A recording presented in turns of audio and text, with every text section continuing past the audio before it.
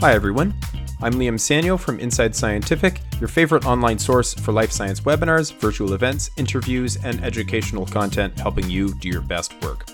This episode of Expert Answers features Dr. Mirka Allerding and Sophie Skof from Indivumed Services, who recently joined us for a webinar where they present a cell-free plasma biobank and describe the role of longitudinal plasma samples for cancer research, disease monitoring, and biomarker development. Let's jump right in.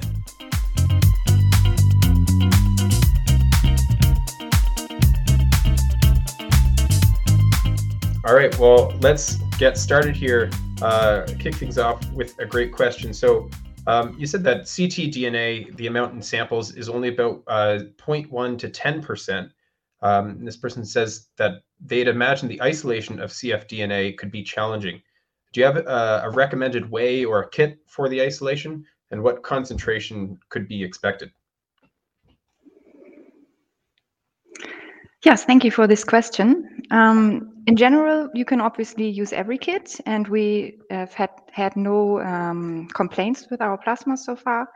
For the quality test, for example, we use the Maxwell RSC kit with the cfDNA extraction kit, and we had 5 to 30 nanograms per milliliter of cfDNA, and yeah, this worked for us.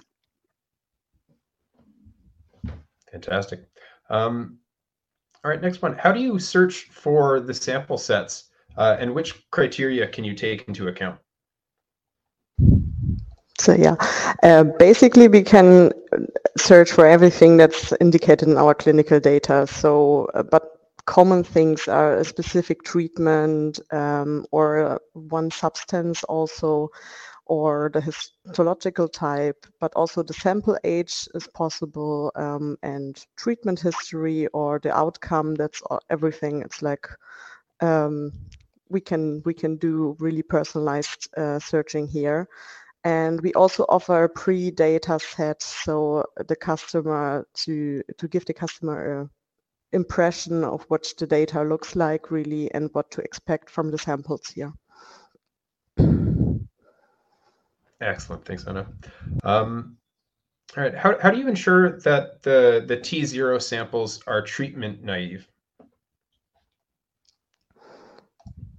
Yeah, as we heard, there's a lot of importance for early stage, and like also that screening and detection, early detection assays development is here important. So that's an important question for that. We have a set of criteria we look at. So does this patient had any additional cancers to which he already has received treatment, for example? Was there a surgery before? Then he's not really naive anymore.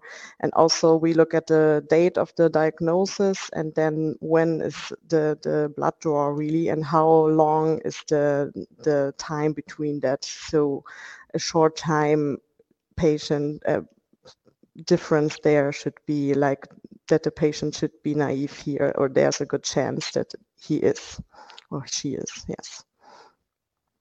Perfect. Yeah, great answer. What is the maximum and minimum amount of plasma that I can buy? Is there a minimum and maximum?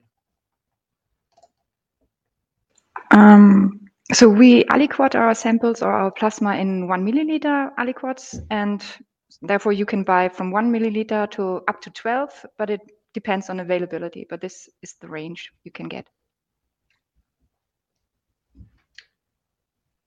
Fantastic. All right, next question. How do you differentiate between healthy and tumor cfDNA?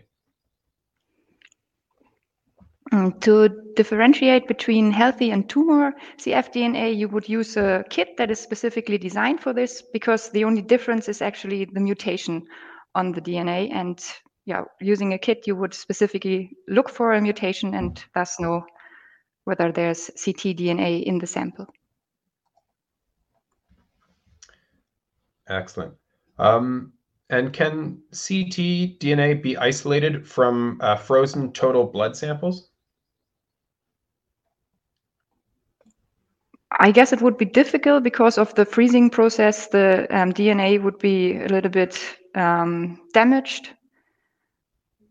So this is not the optimal sample you would choose. And I think also the blood cells would be destroyed, and then we have a huge concentration of gDNA there, and then the detection would be more complicated. Yeah.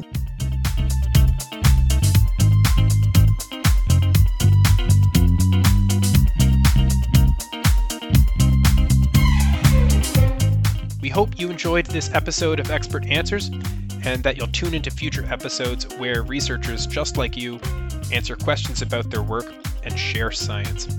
Don't forget to subscribe, and we'll see you next time.